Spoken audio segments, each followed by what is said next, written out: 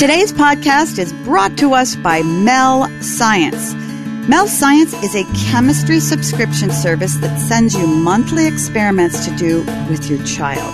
How cool is that? It's a great way to engage kids in science early, educate them in a joyful manner, and get them to conduct real scientific experiments with their own hands. Get 25% off plus a free starter kit, a free virtual reality headset, and free shipping when you text GREAT to 64,000. Text GREAT, G-R-E-A-T, to 64,000. Message and data rates may apply. And also by BetterHelp. TeenCounseling.com connects your 13 to 19-year-old with a licensed professional counselor right where they spend most of their time, on their smartphone. Simply complete a short questionnaire and you'll be matched with a skilled therapist in TeenCounseling.com's network specialist. Then once you review their credentials and approve, the counselor and your teen will begin communicating directly. Visit TeenCounseling.com/Meg and help your teen take charge of their mental health. Parenting Great Kids with Dr. Meg Meeker listeners can get 10% off your first month at TeenCounseling.com/Meg. For 30 plus years, I've seen every type of child grow up. Instead of giving me what I wanted, she gave me what I needed, which was truth. Don't let emotions win. Let truth win. Do your very best, and you should have a lot of fun while you do it. And the better you get at something, the more fun you're going to have at something. You moms and dads are wired with everything you need to be a parent to a great kid. Welcome to Parenting Great Kids. This is episode number 93, and I'm your host, Dr. Meg Meeker. Today, we are airing the second part of an interview that I had with the extraordinary Dr. Marty Makary. Dr. Makary is the author of 2 best-selling books, Mama Maggie, a book about a Nobel Prize nominee, and Unaccountable, a book about healthcare transparency. He's a frequent medical commentator of NBC and Fox News, commenting on the healthcare cost crisis and the impact of technology and interpreting the latest medical research for everyday consumers. Dr. Makary is a surgical oncologist practicing at Johns Hopkins University School of Medicine. He's the director of the Center for Opioid Research and Education and the founder of SolveTheCrisis.org. Today in the podcast, I'll share my points to ponder so you can start using them right away. And remember, don't just download episodes, click subscribe. Not only are we on iTunes, but the PGK podcast is available on the Google Play Store and Stitcher. I want you now to listen in on the second part of the conversation I had with Dr. Marty Makary. You're really going to enjoy this. Today, greed has crept into healthcare, and we're seeing now hospitals where they're actively suing poor people who can't pay their bills and garnishing their paychecks. Mm-hmm. And that total amount they collect from garnishment is less than the CEO pay increase in 1 year. Yeah. And that's not right. That's not right. Talk about that for a minute, because I found that fascinating too, that when somebody comes in, regardless of your financial situation and has an operation, you know, the hospital's going to say, oh, it's $50,000. And then you challenge it and they go, well, no, it's really $15,000. But the patient doesn't know that. And your average person out there who just had the operation goes home and gets the bills and goes, wow, they don't know that it doesn't need to be so high.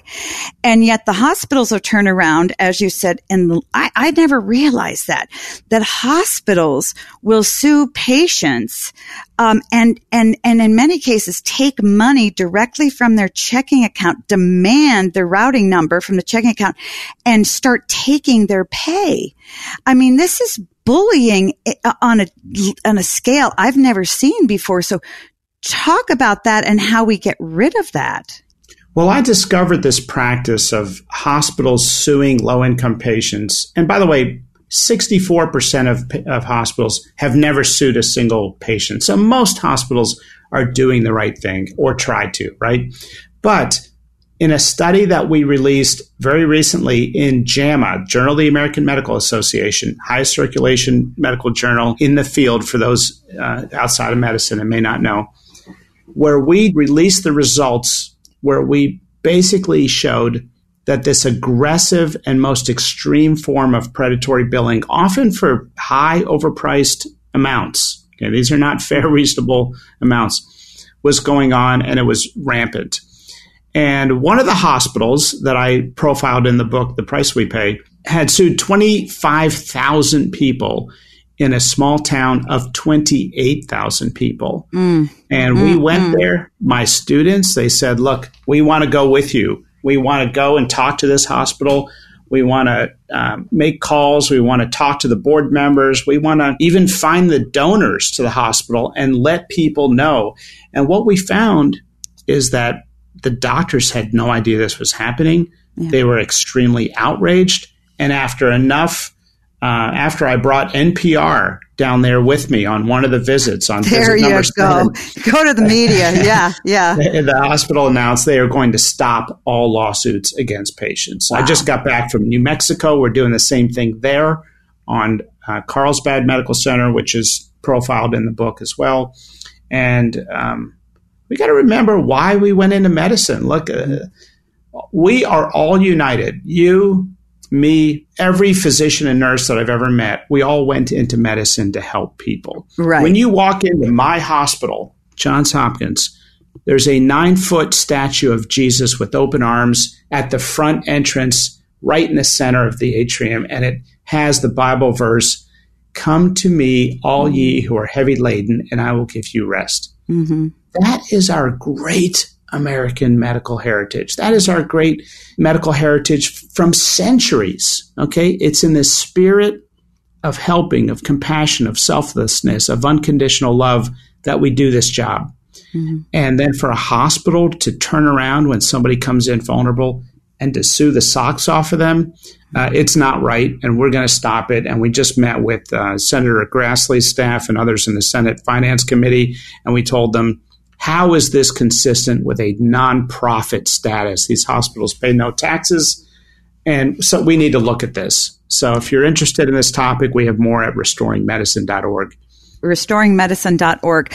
I'll tell you, it makes me want to quit medicine and just join your team and go around the country and because I had no idea this was going on, and our office is a stone's throw from our hospital, and I've assumed it's a nonprofit. So, but I've noticed now there are fireplaces in the emergency room, and I thought, who needs? It's just kind of crazy.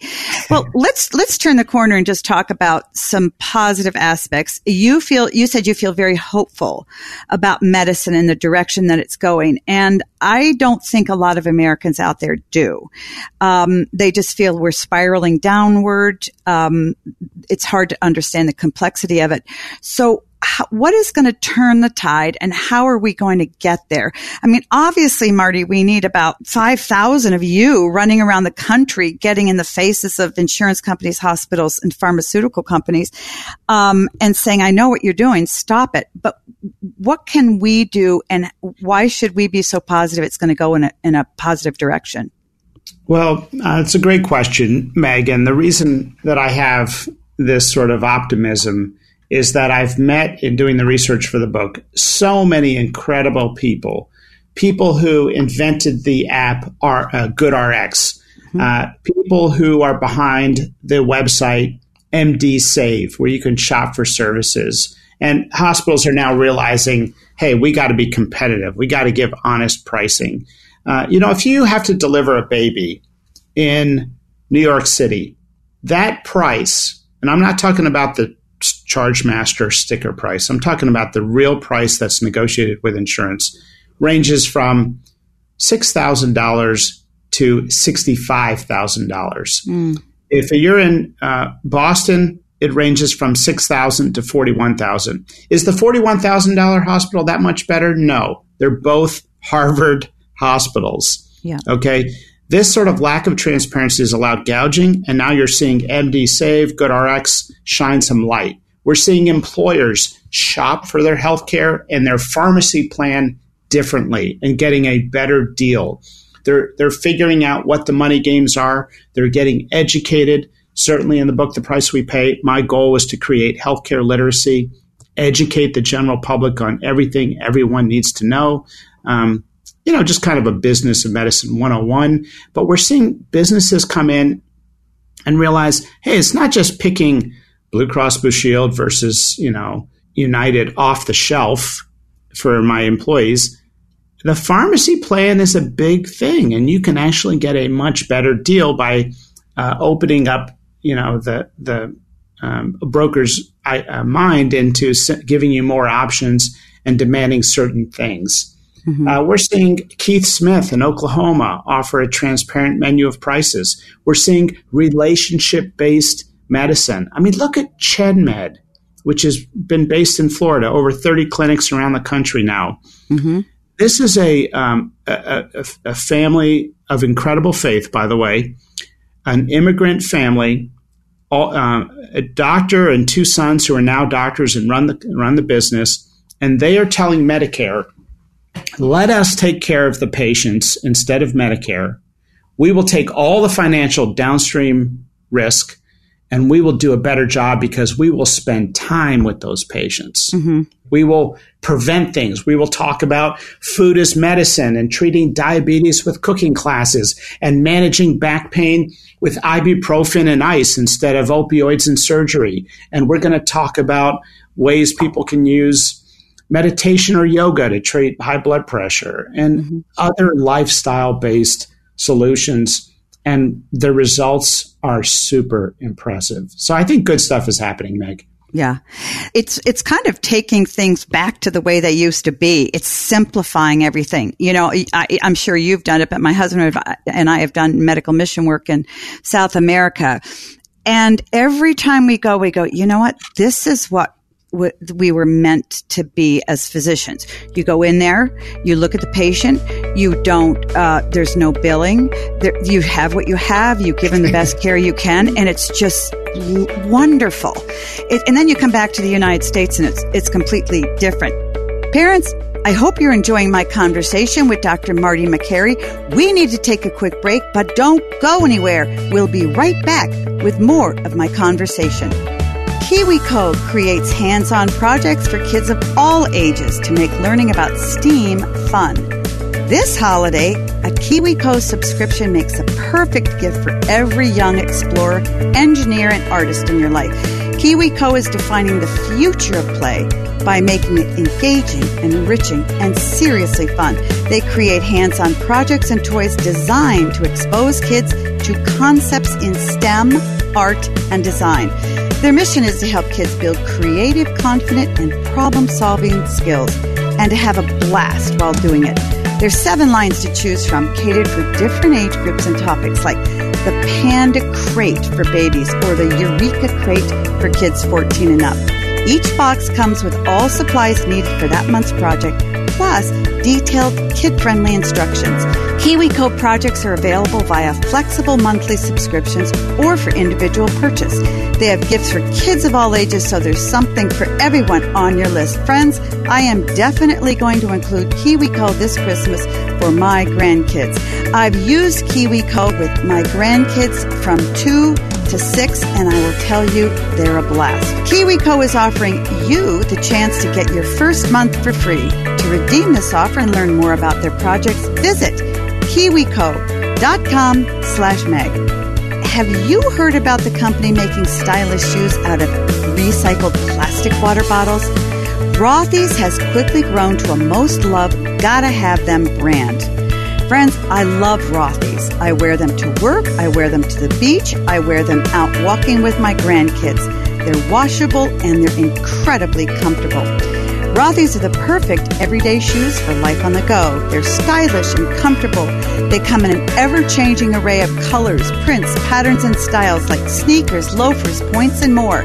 Plus, since Rothy's are seamlessly knit using thread made from plastic water bottles, they're ultra comfortable as soon as you slip them on.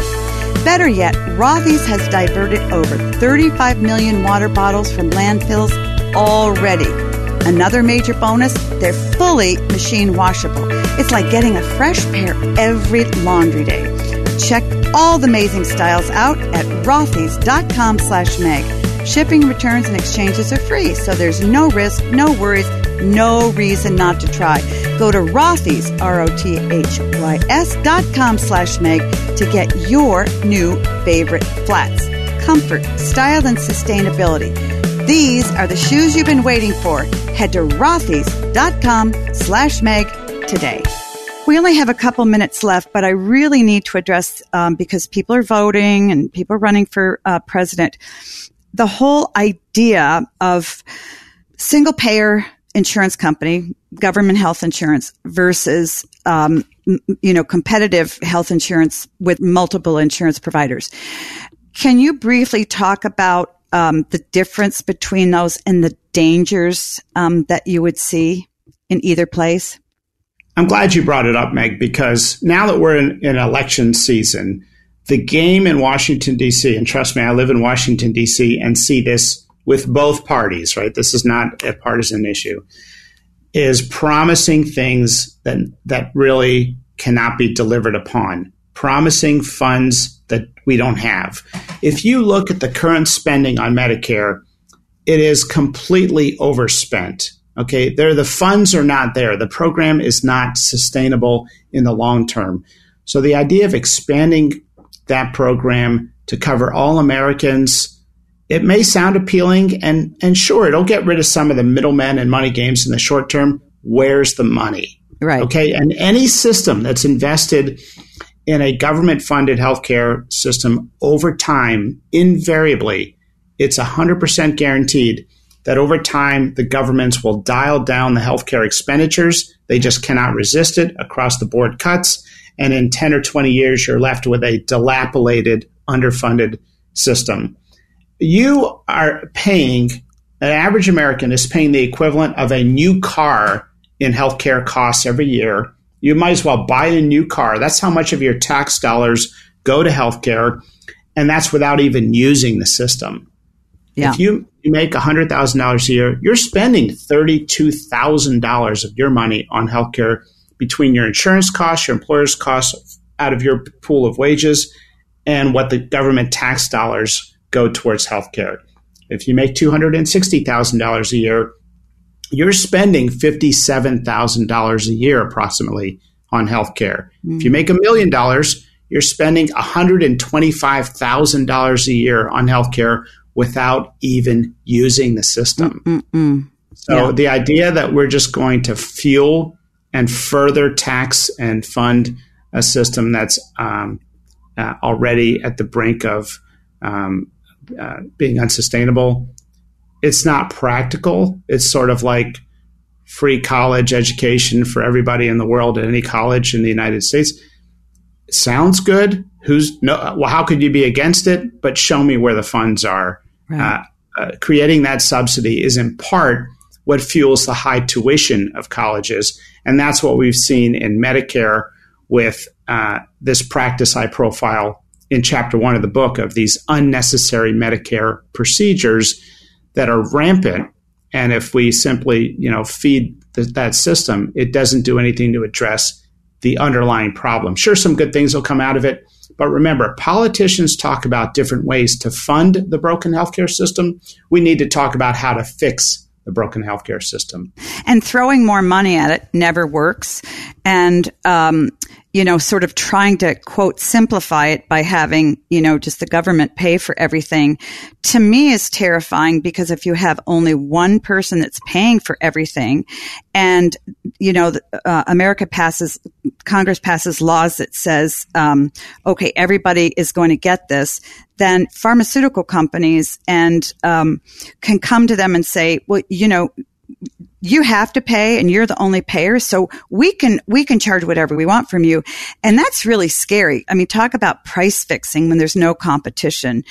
It could just make the whole system worse. But I think that's important for everyone to understand, particularly who's voting, is to understand it's a complex issue. And you're absolutely right. The focus needs to be on fixing the system and not how to pay for it. And that just throwing it to one entity is not going to be the answer. I think healthcare literacy would go a long way in the United States. And it's sort of like financial literacy. It's not taught in schools, but it's probably one of the most important things. It's like relationship literacy or nutrition literacy. These are sort of the foundations of somebody being able to navigate our complex world. And I think healthcare literacy is an important piece. The book is The Price We Pay, What Broke American Healthcare and How to Fix It. And Marty, that's exactly what you do in the book. You really make it understandable for people to know, what is going on beneath what we really see. And here are some solutions, and here are some things you can do. And personally, I learned so much from reading the book because, I try to keep my eye on the ball, which is patient care, rather than what's going on behind me. So it's an extremely important book, and everybody needs to read it because this is an enormous problem in the United States. It's wonderful for you to outline a solution for it. So, Marty Makary, thank you so much for being my guest today. Good to be with you again, Megan, as always. Thanks so much. And here are my points to ponder. These are the same as last week, and they're so important I wanted to repeat them. 1, before you have a procedure done or pick up a medication, ask about cost. Have your hospital give you a range of how much your procedure will cost. Same is true with prescriptions. Often doctors write prescriptions but don't have any idea what the cost is because changes are hard for them to track. So before you pay for it, ask the pharmacist what will cost and see if you can get a generic one. Remember, for most medications, there are several prices. If your insurance doesn't pay, go to GoodRx and print a coupon. They often give discounts on meds. 2, encourage your state congressman or woman to focus on fixing the medical care costs rather than debating who will pay for them. If we can get medical costs under control, who pays for them will be far less important. As Dr. Makary said, we can get costs under control and need to begin doing this rather than debate about single payer systems, government control, or multiple insurance companies. If you write a letter to your congressional representative and encourage friends to do so as well, we can begin to solve this problem. 3rd, not all doctors price gouge. Hearing Dr. Makary talk about price gouging from physicians makes us not trust our doctors. But remember, this is very rare in primary care and happens usually in hospital-based physicians. But even many of those doctors don't price gouge. So be wise, but not suspicious. Ask friends who have used the physician you're considering what their experience has been like. All right, parents, let's get social. I want to hear from you and interact with you. You can always connect with me on Facebook, Twitter, and Instagram at Meg Meeker, MD. If you have a question, send it to askmeg@megmeekermd.com. Hi, Dr. Meg. I have a strong-willed 4-year-old boy. He enjoys playing pretend and dress up, including dressing up in dresses and pretending to be a girl, princess, or a queen. I did buy him a dress specifically for him, and we frame it as just that, a dress for dress up. His father does not like him wearing it, but I don't really see much harm in it. He also likes to wear my dresses, shoes, and my bag and pretend he's going to work. My question is, did I do the right thing in getting him a dress and letting him wear it? He still is George the boy and doesn't seem to have any real internal conflict. He goes back and forth with boy-girl personalities. I'd really appreciate your insight. Dear Anonymous, I think your son is fine. Many boys like to pretend they're girls for a bit and vice versa. You're smart to tell them that wearing dresses, etc., is just for play and they should be worn only at home. He'll most likely grow out of this phase within the next year, and it's not uncommon. One of the worst things that we parents can do to our kids is to overread their behaviors and feelings when they're young. Your son is playing. You know that. You said he doesn't show any internal conflict. He's happy dressing up. He's happy as being a boy. Sadly, because of the hype around transgenderism, many parents conclude that any opposite gender play or activity means the child is transgender, or that by allowing the child to experiment with dress means he has a serious internal conflict. The reality is the overwhelming majority of kids who cross-dress when they're young are doing it just for play. Your son's imitating probably because he spends more time with you. Long before we had so much publicity about transgenderism, physicians routinely saw children mimicking the opposite gender. My own daughter went to a barber when she was 11 and had her hair cut short, bought a spit gun, and put a border of planes around her bedroom. This lasted about a year, and now as a grown woman, she's very feminine. So let your son be who he is. Don't overreact, and do not push him. If he's truly struggling with transgender issues, these will come out over the next years. But letting him wear dresses now certainly won't cause him to be transgender, and 99% chance he'll outgrow it. Parents, you know I love answering your questions. Any question, easy question, hard question, no question is out of bounds for me. If you have one, go to Ask Meg at megmeekermd.com. Again, Ask Meg at megmeekermd.com. I want to thank my guest, the extraordinary Dr. Marty Makary. To find out more about Dr. Makary, you can go to homeward.com. Once again, that's homeward.com. I strongly encourage you to pick up a copy of his book, Unaccountable: What Hospitals Won't Tell You and How Transparency Can Revolutionize Healthcare. Also, his book, Mama Maggie, is a great read. So let's recap my points to ponder. 1. Before you have a procedure done or pick up a prescription, ask about the cost. 2. Encourage your state congressman or woman to focus on fixing medical care costs. 3. Not all doctors price gouge. So until next time, parents, always remember that great kids are raised, not born. Hey, this is Bobby, producer of Meg Meeker's Parenting Great Kids podcast. Thanks for listening, and because of your dedication to raising great kids, Dr. Meg's Parenting Revolution has grown to over 3 million downloads. Head on over to Facebook and Twitter and follow at MegMeekerMD and check out what's new at megmeeker.com. And while you're there, sign up for the newsletter to stay updated and get information about giveaways. Don't forget to share the podcast with other parents, subscribe so you won't miss anything, and leave us a review so we know how we're doing.